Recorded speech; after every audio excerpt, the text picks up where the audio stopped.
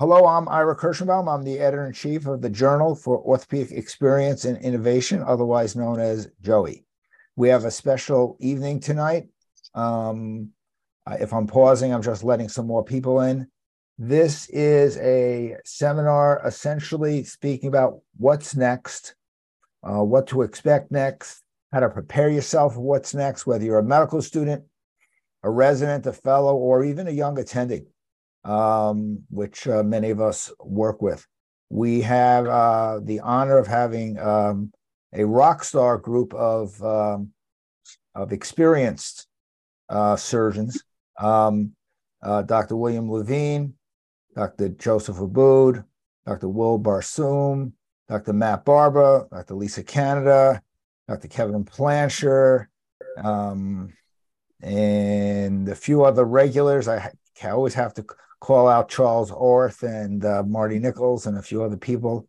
More people are coming in. But I'm going to start this off, and I think I'm going to pass the first question over to Dr. Levine since he came on first. What general life skills do you recommend for all orthopedic surgeons to develop through all their training years? I know it's a big question, but Well, I think there's three things that I tell students who are doing sub-Is. People always ask Ira, like, what are you looking for in your sub-Is? And I say, well, you know what? It's actually the things that I look for in everybody that I hire. And it's pride, it's professionalism, and it's interpersonal skills. And if you add those three up and you can navigate those three, then you have a pretty good chance of putting yourself in good position for every interaction that you have with patients, with the hospital support staff, with department staff, and wherever you happen to be. So those are my kind of three things that I tell everybody that I look for and that they should focus on. Anyone else want to chip in here before I call on people? Resilience, but Bill almost had an alliteration. I don't know why he blew it on the third. Doctor, what you say? You come from the Cleveland Clinic, and now you're Sure. innovation officer. You see a lot of young people. Yeah, for me, we all hear about the 3 A's in medicine, right? Ability, affability, and availability. And I really think that's kind of good advice for life. You've got to be good at what you do. So, if you're going into a surgical field, making sure that you come out being the best trained surgeon that you can be. I remember meeting with one of my mentors, Les Fortin, who was the head of joint replacements at the Cleveland Clinic when I was a resident, and sitting down with him and telling him I wanted to be an adult reconstructive surgeon, and asking his advice about fellowships. And he said, your fellowship should be the place where you go from being a really, really good orthopedic surgeon to being an excellent orthopedic surgeon. It's all about that surgery. So that was the ability part. Affability, being nice to people. You'll see pretty quickly as you go into practice, people will be calling you, especially, if you're the kind of the first person on the totem pole there.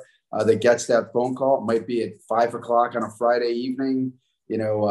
Always say yes. There's a human being on the other end of that call that needs your help, and availability. Right? I mean, being available for folks, being nice to folks, that makes a really big difference for being successful in practice. And many times the people that build the biggest practices initially aren't necessarily the people that you might say are technically the most gifted surgeons, but they are definitely the people that make that combination of A's the most successful.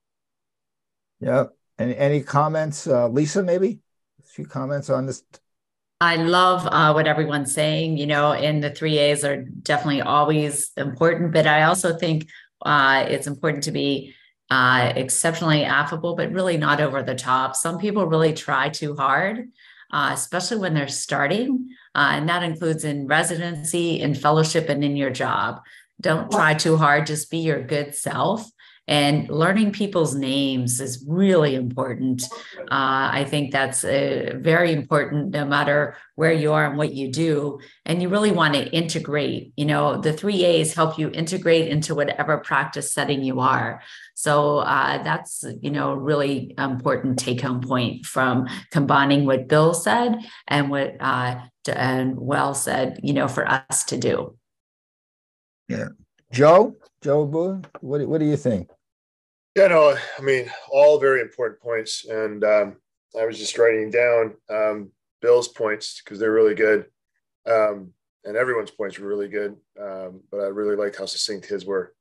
I think we're so used to succeeding when we come in from medical school as residents that I think humility is very important.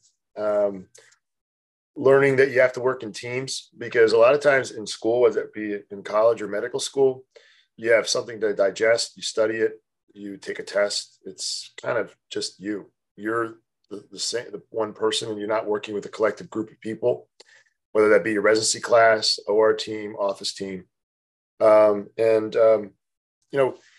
to, the psychology of teams and building a residency, I think are obviously very similar to what Bill was saying as far as building a good department. But we all know of situations where people are not necessarily very good residents, but exceptional attendings because they don't work well in teams or didn't work well in teams. I think those people are becoming less and less favorable as far as being attendings anyway. But I think that, having diversity of thought is very important in your group to make sure you have the ability and the safety to feel like you can speak among your peers and in your residency, and to not be outspoken, but to definitely speak your mind openly. Yeah, Kevin, what do you think? So once again, just to reiterate, I think everyone is on target, but I'm learning that some of the skill set that came naturally for some of us that are sitting here is different. And the pressures that are there are different. And so I would say, coming from the signage, Wael knows, of being a servant leader in the Cleveland Clinic, is hard sometimes for some of the younger people to understand. And I think putting yourself in the patient's shoes always is important, because the stress is very high now. And until you're a patient, and I've had the misfortune many times, it teaches you a great lesson of, as Joe said, who's in the team, who you really need. And therefore, I think you become a better listener. So I would add learning how to listen, because the patient will tell you every day what needs to be done. And then remembering to, when you come home, wherever home is, to try to leave it at work and not bring it at home, so that you still have that other part of your life. Matt, you have a few things to say from, I work in the Deep South, you work in the Deep South. What do you say? Yeah, we're right next to each other there. I think the points everybody's made have been great, and they've really touched on a lot of different things. You asked for life skills. I think trying to have some balance in your life, have a home life that's stable, whatever that looks like for you, being reasonably physically healthy, that gets hard during training. Taking care of yourself in those regards in terms of, and having somebody, I think, during that training process and at the end of the day, that really you trust and that can speak to you and will kick you the real deal, no matter what happens. And that a lot of times is a spouse, but it can be a trusted practice partner. I've got a handful of people around the country that I can text questions to that are always going to be there and give me sound advice, because you can go out and you can hear a lot of things, and you can hear bad stuff about yourself or get your ego pumped up, depending on who you're willing to listen to. So I would keep those in balance. And the other things that have been spoken about, I think the the pride and the professionalism and how you deal with people are all super important. And, you know, the 3 A's are classic. And for better or worse, your affability is the most important if you're talking about practice building. Your competence is presumed. Our skill, unfortunately, in a lot of respects, is seen as a commodity at this point. And so that part is just assumed by employers, by patients, by a lot of people to be the same. And so there are some people that are, you know, not as great technically, and some people, quite frankly, that are bad technically, that have built monster practices on really great personality and affability. So combining all of those is important. But if you're trying to grow it, you gotta be good to people. And it's like Will said, you take the call at 5 p.m. on Friday, you be available, and you be nice to people. That's great. I just want to add a comment that when I did my fellowship, it was with Dick Rothman, and Rothman said to me almost on the first or second day, every day you come into the office, do something better. Do one thing better, a better note, a better incision, a better speak to someone a little better every day.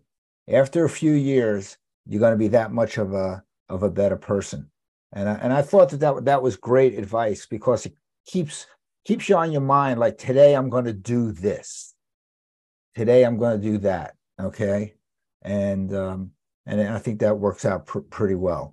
Again, if anyone has any questions, so I'm adding some more residents here. If anyone has any questions, put them in the chat. So I'm going to go on. I'm going to flip to the fourth question. What are the 2 to 3 things do you absolutely need to consider in your first job hunt? What are the first couple of things? You're looking for a job. I've interviewed quite a lot of people because we're in the shadow of some big institutions. One of them in Washington Heights, and we have to interview about 5 people sometimes just to get a half a person. And but what are the things you'll look at if you want to consider your job? If I'm talking about not the point of the employer, but from the point of the job seeker. And I'd like to start this with Wael, because I know you work with a lot of practices now. Yeah. So, first and foremost, I think is cultural compatibility. And that sounds like a cliche term, but you have to, I think, make sure that your goals and your life philosophy is consistent with that of the practice. So let me be more specific. If in your first interview, it's clear that what somebody's looking for is just a high volume churn and burn doc that's just going to come and crank out cases, and that's not what you want to be, that's not the right practice for you. So, just making sure that what you want is culturally aligned with the practice is a big, big deal. The second thing is your partners. And I would tell you that 1 and 2 probably go hand in hand to some degree. But again, making sure that you're aligned with your partners from a personality perspective, and also from a respect perspective.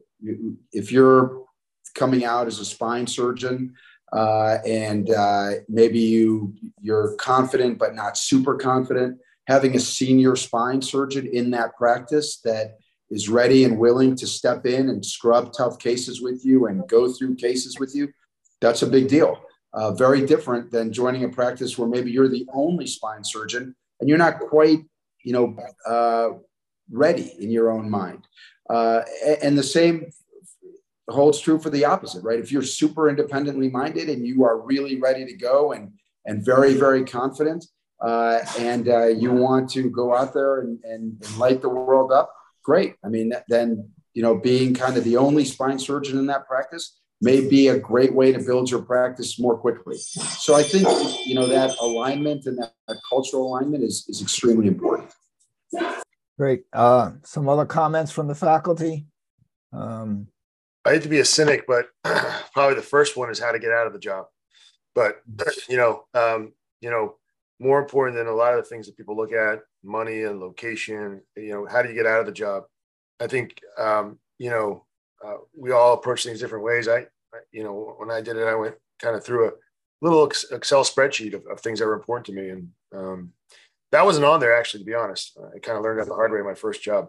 But a lot of the other ones that Will mentioned are very important, but also your family, because I think as a resident, you may have a spouse or maybe even a young family, but you start to realize how much, at least for a lot of us, we need our family around for support and for guidance and being able to have confidants and help with things. So that's also important.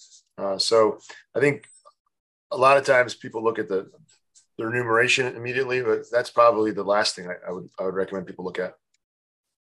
Yeah, Ira. Yeah, Bill. Yep.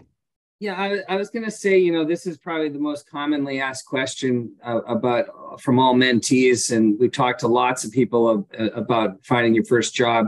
The first thing I tell people is related to Joe's. It's a little less negative, but it's a corollary, and that is 70% of all orthopedic surgeons leave their first job within the first 5 years, 50% within the first 2 years.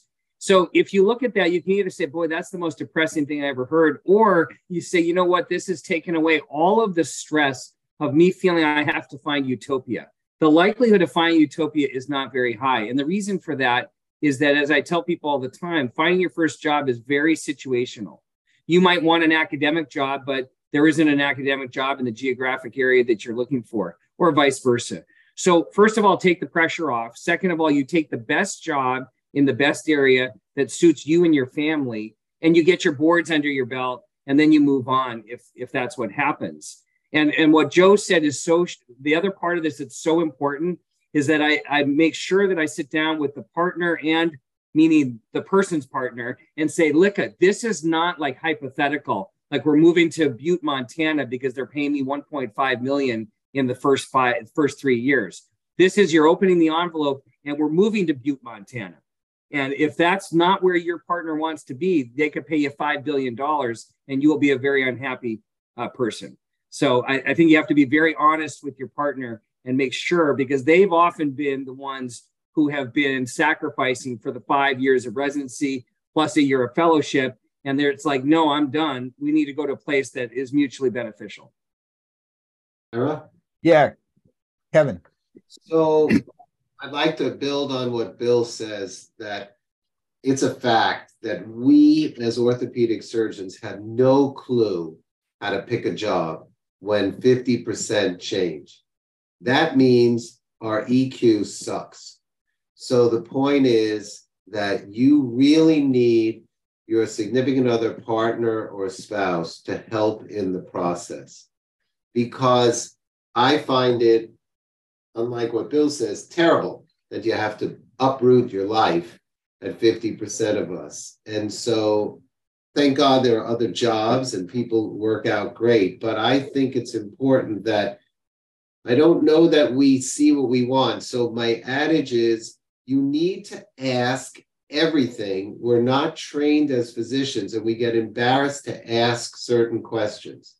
And we should not hold back in a polite fashion to ask.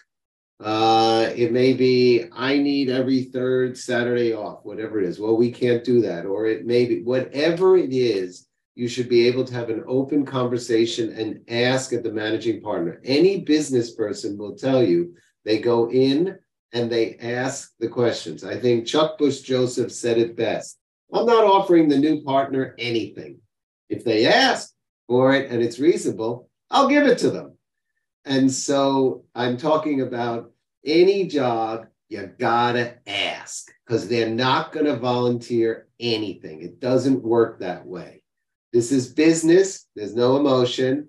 It's a contract that you put away, and hopefully you find the right place. But I would encourage the young people to say, it's okay to ask what the rules and the culture, as others have said, because it is about the culture, makes it successful, that you have fun and you're excited to wake up and go to work. Other comments from anyone? I'll move on to the one of the last question I did. How do you recommend dealing with the known stresses of residency? All right, the known stress or the unknown unknowns. To quote Rumsfeld. Residency has quite a number of stresses, not the least of which applying for fellowships, but also just the hours and sometimes a toxic environment, sometimes not. Maybe I'll start with Lisa, possibly. Yeah, great question. There's known and unknown stressors, and certain things, what you have to realize, what can you be prepared for and what are you not prepared for? One thing we know that you're prepared for your cases, you're prepared for clinic, you're prepared for conferences. By being prepared, then you have less stress on you because you aren't worrying like it's like going into a case knowing you're going to be asked questions and you didn't prepare for it. There's nothing more than increasing the stresses on that. And that might cause a whole cascade of events, meaning you might not answer the questions that the patient's asking. You might not be nice when you leave the house that morning to your spouse or partner, or even your dog. You might just not be nice because you aren't prepared. So the first thing is to handle the stressors is to be prepared, and learn how to prepare by using others in the residency and also in your network. So being prepared helps. But more importantly, is things don't always go right. So it's how you handle the things that go wrong in residency that really determines your pathway for success in the future. So when things go wrong, it's important to keep everything in context. And if there are mistakes made, you own up. If the environment is bad, what can you control? Can you make someone's day better to perhaps, a little bit start chipping away at the problem? It's important to know who you can trust and who you can't trust, because if you try and dump things or discuss things with the wrong person, that can lead to a bad problem. So I always say it's good to, it's important to do in dealing with the stresses, also build a team and build a team around you, a team that will help you with different aspects. That could be your home life. That could be your preparedness for surgery. That could be taking care of patients. So build a team that can help you, because that also will help take the stresses off of residency. And really, it starts on day one. You have to enlist your allies on day one. And you also have to give something to them, give back in your relationships. So it's really important. And one thing I always say with residents too, they really think about their job versus their career. You don't want to think about it's just a residency, but it's actually the building block for the rest of your career. So by succeeding in the small steps of residency and building from that, then you really are building towards a successful career. Joe, you've seen your share of residents. Yeah, I think that I wish someone had told me how frequent failure would happen as a resident. And while you need to sort of reflect on it, take it in, write notes for the next time, try not to beat yourself up too much. I think sometimes we are really hard on ourselves, and that can lead us to burnout and even depression as residents and attendings. And, you have to find your outlet, whether it's rock climbing or whatever. For me, it was hanging out with friends that were not in medicine when I had free time, so I didn't have to talk about medicine. So I could hear about their lives and just have different conversations. So those were ways I tried to cope. But, this is great to hear. And I think everyone, that's been talking has been through all of this and understands this. I wish I had a forum like this when I was a resident, because honestly, I really had, in retrospect, no idea what I was getting myself into. And as you went through it, you're just kind of like, that true fire hose just blowing water at you. And you're like, I have no idea how to deal with this. And in the middle of the night, taking calls sometimes, walking around the hospital, thinking to yourself, this night will end. And just repeating that to myself was a coping mechanism, because sometimes you were just very, very exhausted and just, wanted to just have some of the calls stopping. Bill, a lot of residents go through Columbia, of course. And, how do they deal with the known? What is your recommendation for dealing with the known stresses? Well, I can guarantee you that the words wellness and mental health were never uttered in the 5 years that I was a resident and the years that I was a fellow. So thank goodness we're in a different era. We have a speed dial. There's a psychiatrist at Columbia who only takes care of residents, fellows, and faculty. And she's on speed dial, and all of us have her number. I call her all the time. If there's a resident, a fellow, or faculty member in need, called her twice last week. She's great. She's really approachable, obviously confidential and all that stuff. So we talk about it all the time. We have, it's got to be part of the culture, Ira. It's got to be okay. It can't be the old, sign of weakness if you're calling the attending or calling the senior resident. So I think the more that we make it just part of the culture, that's how our approach has been. And what that does is if a resident sees another resident who's struggling, just like concussions now are now part of our culture, and you can, one of the players says, hey, doc, that 42 is not right. It's the exact same concept. We've made it part of the norm, not part of the abnormal. And I think that's the goal. That's superb. Any other comments on that issue? Hey, Ira, this is Charles. A couple things. Oh, sure.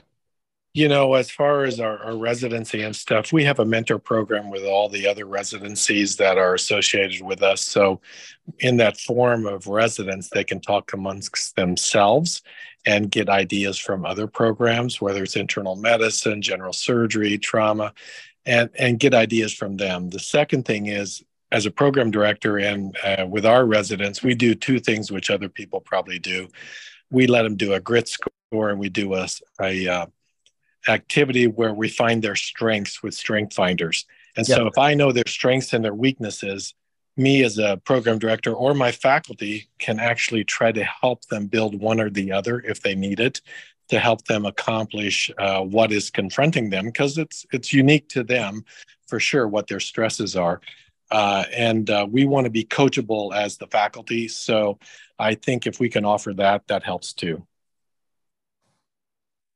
Some other comments? I'll make one comment. Yeah. Well, so, the first thing I would say is it's important for you guys to know that your attendings want you to succeed. And the sense that, somebody's out to get me, just to be clear, it doesn't look good for a residency program or a fellowship to not graduate the people that started in that program. So we have every desire to see you succeed and go out into practice and absolutely kick butt. Every one of us is trained, department chairs now, journal editors, members of the most prestigious societies. And it gives us all a tremendous amount of pride to see those folks succeed and know that we had a small role in helping them. The other comment I want to make that is important is learn from the stress that you're going through during medical school, during residency, during fellowship. Because I will tell you, and I'm curious what my colleagues on the line here have to say, my most stressful year was my first year in practice by a lot. And the reason that was my most stressful year is because as a resident and as a fellow, I was stressed about kind of letting my attendings down. But my first year in practice, I would stress about letting my patients down a lot more. So I was waking up every morning at 3 o'clock in the morning, thinking, oh my gosh, is that wound too red? Is that hip going to dislocate? I mean, it was just a different world. So I want to make sure you kind of recognize that that's a possibility, because when you do feel that stress your first year or two in practice, you shouldn't feel like it's abnormal. You're the only person feeling it. I think it's actually quite common. I'm watching folks' heads nods, but I think that's probably worth hearing from other folks as well. I mean, hopefully I wasn't the only person that felt that way, but it was very real for me. Yeah, it's interesting. I remember, coming from my fellowship where the first joint replacement was in the recovery room at age 15. I thought I'd come out in my first year in practice and start doing 45-minute joint replacements. And then I began to find out what 2 hours looks like, in my first year, just because I'm double, triple checking things and that I didn't when I was being mentored by, Bob Booth, Bill Hozak, or Dick Rothman. It's a very interesting time and very stressful that first year, really is. Bill? I just wrote in the chat, it's the first 3 years I think are the most intense years of a doctor's surgeon's life. That learning curve is just intense, and you're at the height of confidence at the end of your fellowship, and then the next day you're like, you look to your left and you look to your right, and you're like, okay, there's no one else here. Game on. Right. I teach my fellows, it's called fellowship deceleration injury. And that's what it is. It's just like Bill says, you leave and you look, what just happened? And I think it's actually, well, it was really well said. I've seen now people start to retire, colleagues, and they sit down, and a few of them have gotten so emotional afterwards because they didn't realize they had that monkey on their back for all this years about worrying about their patients every day. So I don't even know if it's 1 year or 3 years. It might be 25 years. And that's the disease that we live with. But I think it's a great disease to live with. That's what, as Bill would say in the chat, makes us want to be that outstanding human being to help others. Yeah. So I'm going to make a comment and take 3 minutes of people's time. As you know, the journal is completely open access. There's no article processing cost. There's no submission fees. There's no charge for reprints, which means we probably make no money. But the reality is that we do have some advertisers, and there's one tonight, and I'm going to play a 3-minute video for this. A person with a New York accent is narrating this, so I apologize for that. I hope you can see this. Here we go. Tonight's advertiser is Pacero Biosciences, and they would like you to know that you can leverage innovation in your practice. This advances care in the outpatient and clinic setting. Pacero Biosciences is committed to providing customers with innovative pain management solutions. Their mission is to provide an opioid alternative to as many patients as possible. And their core values are patient-centered, determined, passionate, innovative thinkers, trust builders, and team-driven. There are 3 major products that orthopedic surgeons would consider using and should use in their practice. One is Zilretta, which is extended-release triamcinolone. The indication is osteoarthritis of pain of the knee. Zilretta will last between 3 and 5 months, much longer than short-acting triamcinolone. The 2021 AAOS OA knee guideline update increased their recommendation to 3 stars out of 4 for long-acting intra-articular steroids. Quote, when we differentiated intra-articular steroids extended versus immediate release, our analyses demonstrated that extended release intra-articular steroids can be used over immediate release to improve patient outcomes. Another tremendous advance has been Iovera, which is cold therapy delivered to the site of pain that is a non-drug nerve block technology. This can give long-lasting pain relief for up to 90 days in the knee. This can be done perioperatively or in a preoperative situation for osteoarthritis of the knee. Exparel, which now has over 12 million patients treated since launch, is the only non-opioid long-acting local anesthetic. It works by infiltration and field block and lasts between 48 and 72 hours. And this is tremendous, especially in the ambulatory surgery setting. You can get safety information on Exparel, Zolretta, and Iovera at the Pacira Biosciences website. Thank you. All right, that's the best I can do. That's all I can say. All right, now back to the big show. No, I really want to thank Pacira for their support of these resident seminars. They've been tremendous in specifically isolating this group. So I'd like to ask group another question. We talked about the job part, about the job divorce. What do you look for in the second job? What do you look, if the first job didn't work out, do you pick yourself up, go to another part of the country? Do you just take a job in a place where you can get your boards? I mean, what do you think about if the first job doesn't work out? Because I've been interviewing a couple of people whose jobs have not worked out. All right. What do you think? Kevin, what do you think you look at? Well, so my life started in academics, right around the corner from you, as you know, in the Bronx. Yep. Loved it. Came out of fellowship with a gang of 5, Joe Bosco and others. And unfortunately,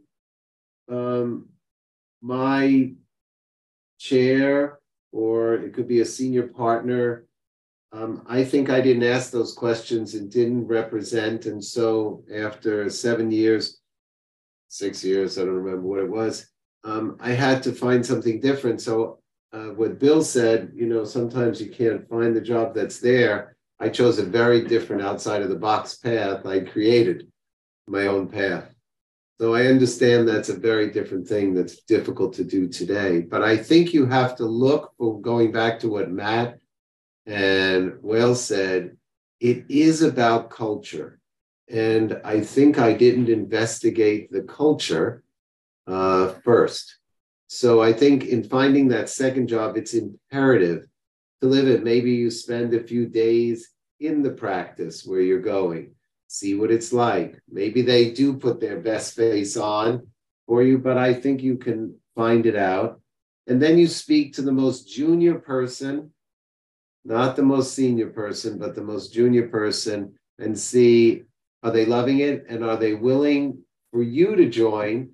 Because sometimes I think there's a bad disease in medicine, because I think there are plenty of patients to go around, but there's always this protective thing that there's not enough patients and the most junior person will lose somehow financially. So I think it's important to befriend and really ask that junior person, I guess, would be a starting point. I'd love to hear from others. Bill? Well, if you want to find out about a job, there's 2 groups of people to talk to. Kevin's given you some of the people, great ideas, great suggestions, but the 2 people you want to talk to are your product representatives, the vendors from companies.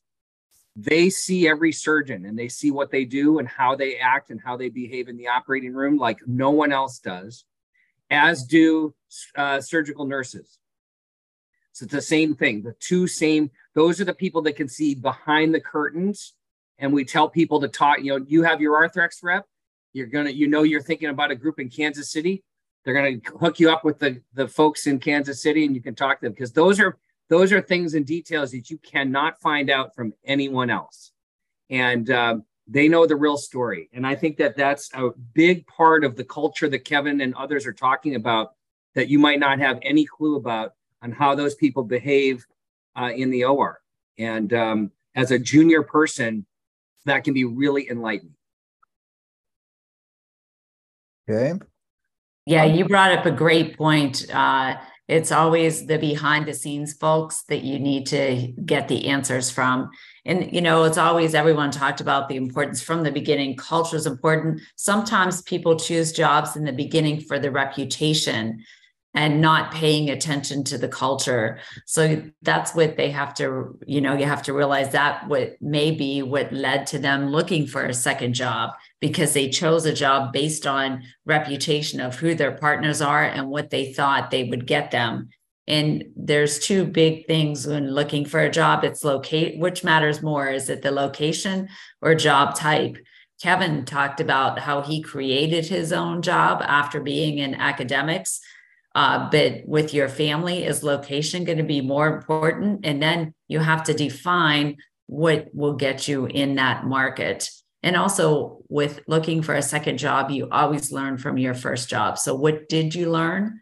And what would you do differently? That's also some important self-reflection that needs to go into the equation. Yeah, I'm really curious from a number of people here. What business knowledge do you think you need to learn early in your career? What business knowledge do you need to know early in your career? I'll start with Will, then I'll go to Joe, and then we'll move it around. I think a lot of that depends on the kind of practice that you're joining. So, you know, I spent the first 25 years of my life working for the Cleveland Clinic.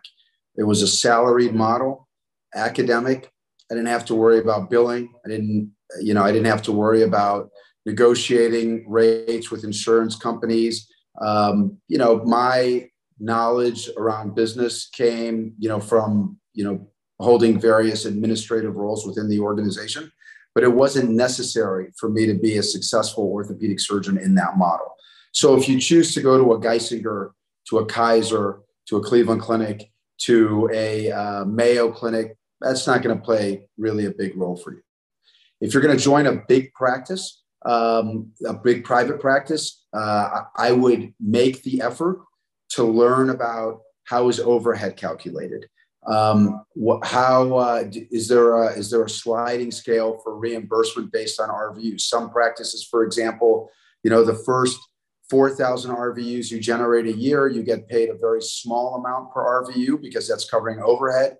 Between 4,000 and 7,000, the number goes up. Between 7,000 and 10,000, the number goes up further. And above 10,000, you might be making $80 per RVU. So it's important to understand kind of how that works, because that's how you're going to get paid. Understanding ancillaries, how do ancillaries get distributed? Meaning physical therapy, radiology, MRI. Is that going to play a role for you in your compensation? Are you expected to write a check to buy into those ancillaries? Is it included in partnership? So those are all kind of important things that you need to understand. So it isn't so much reading the P&L and understanding cost of capital, a lot of the things that you might learn in an MBA program. It's more understanding the business of that practice. And I think you heard it pretty well in terms of who to talk to. If it is kind of a complex practice with different ways of compensating folks, talk to the junior members of the practice, especially those that just made partner, right? How did you make partner? Did you have to write a check for that partnership? Does the practice have a, quote, goodwill buy-in, which is now, less and less common, but some practices do. They say, well, the reputation of the practice is so great, you should pay something towards that. They might not call it goodwill, but they have some other term for it. So those are I think some of the business terms that you really want to understand. And, again, the Cleveland Clinic doesn't have a contract. We would get a one-page letter that said, you are hired for 1 year. This is your salary. You get the same benefits as everybody else. If you're in, sign below. That was my contract for 25. Every year for 25 years, I re-signed that same exact thing. Again, different model. than going into private practice. And if you are going to go into private practice, I would strongly encourage you, have an employment attorney that understands healthcare law to look at your contract and ensure that there's nothing that's going to take you by surprise later. So nothing worse than signing a contract that you didn't understand. If you understood it and it turned out not to be the right job, that's okay. That's on you. But if you didn't understand it, that's really kind of a pretty bad outcome. Joe? Yeah, I mean, all great points. I mean, I think coming out of residency and fellowship, this can be overwhelming. And so, yes, getting an attorney to do some of this work for you is very important.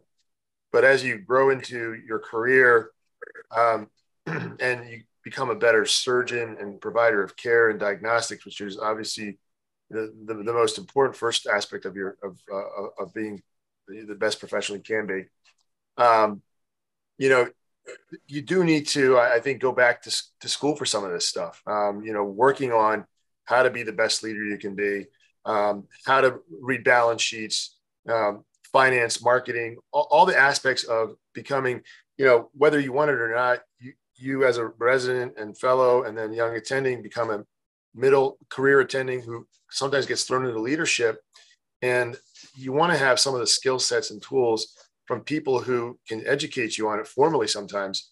So going back to school is something that, I did it at an older age, and I really enjoyed it because I'd had some time to do some things and have an apprenticeship model of working with somebody, but it wasn't enough. I needed more. I needed some more formal surroundings around it to really help me understand things better. And force me to read things and have some tests to take and make sure I understood the content so I could become better at it. Because all these skill sets need practice. I mean, they're all, just like Kevin was saying in the beginning, they're all individual skill sets: surgical skill, bedside manner, knowledge-based research method, writing papers, public speaking, administrative leadership. They don't come mostly naturally.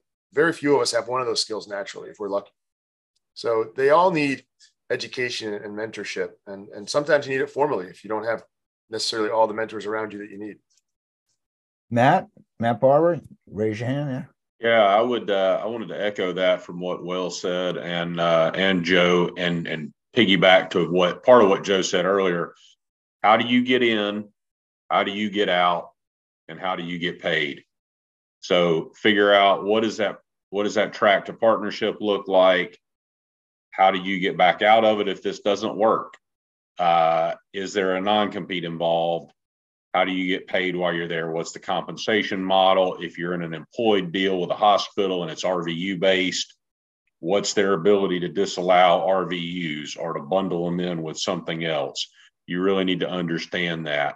And exactly what they said, like your friend who knows a lawyer and getting them to look over it and say, oh yeah, that looks standard, is not cool. Like whatever is not in print, it doesn't exist, and whatever you signed on is what you signed on. So you need to go through that, red line it, ask for whatever you wanted. And back even to what Lisa said, this whole process takes a lot of self-reflection. You're trying to figure out what's important to you in life, personally and professionally, and every part of that, where you live, the type of practice you're in, all those affect you and affect your life. But give yourself some grace too, because that's all going to change. And what was a fit for you starting out might not be a fit in 10 years or 15 years.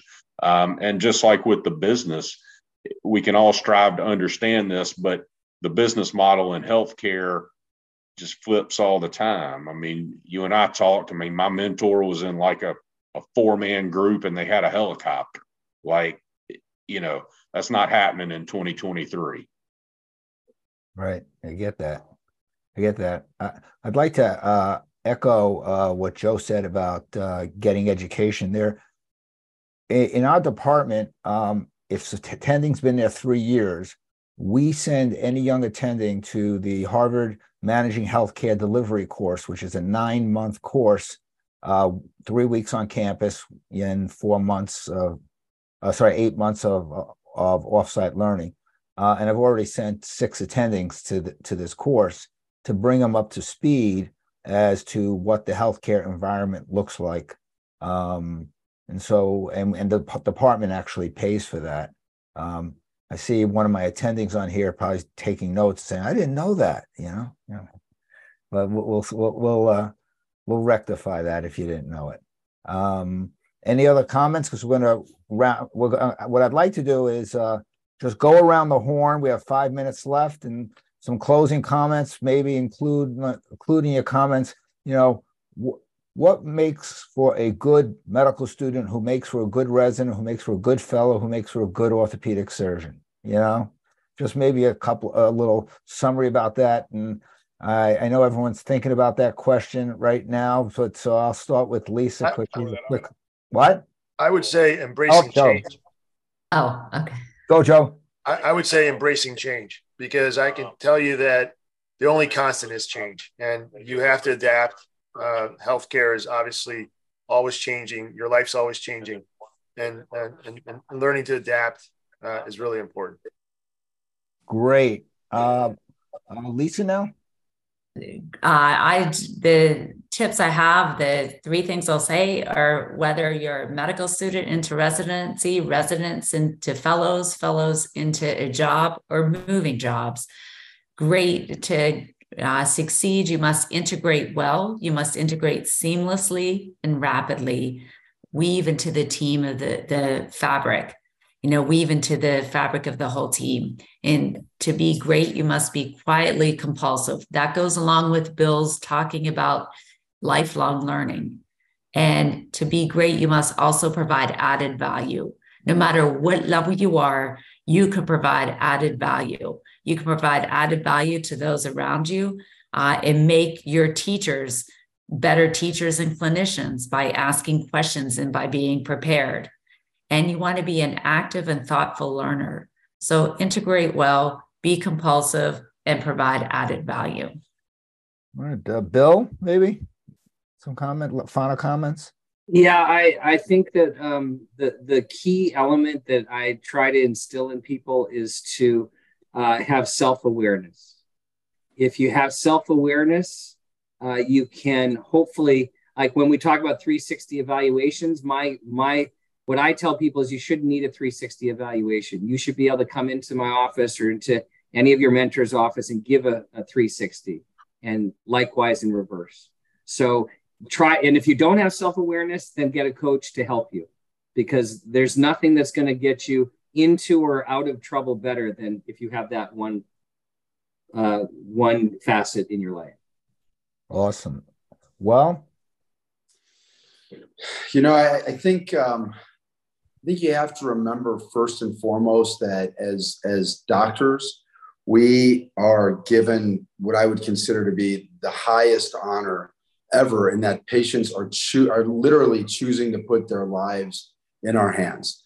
And given that, you have to recognize that to some degree, you lose the right to be selfish as a doctor. You've got to recognize the value that and the honor that people are giving you. So again, getting that call at 2:00 in the morning for a hip fracture, and you're like, well, I'm not going to operate on it tonight. Do I really, just kind of put the patient to bed? We'll take care of it. You got to wonder, is that how you'd want your grandparent taken care of, right? I mean, obviously, you're probably not going to get up for a straightforward hip fracture in the middle of the night, but do everything you can to make sure that patient is comfortable, they're getting the best care. The attention to detail is extremely, extremely important that you always keep that in mind. I would tell our caregivers at the Cleveland Clinic when I was with Cleveland Clinic in Florida, tell them, outside of orthopedics, because obviously we're doing a lot of cancer surgery and transplant surgery and whatnot, tell folks, look, there are patients walking through our doors. Literally, this is the worst day of their lives. And you have the opportunity to make it a little bit better. So recognize that responsibility and that opportunity. Don't be selfish and think about the patient. Great. We have Matt and then Kevin to finish up, I think. when I was an intern, Ira, I think I made like in the 10th percentile on the in training exam. And my chairman set me down and was like, look, man, you got like 5 years to master orthopedics and to learn everything that you can here. So get to work. So I would say soak it up, just like learn everything you can.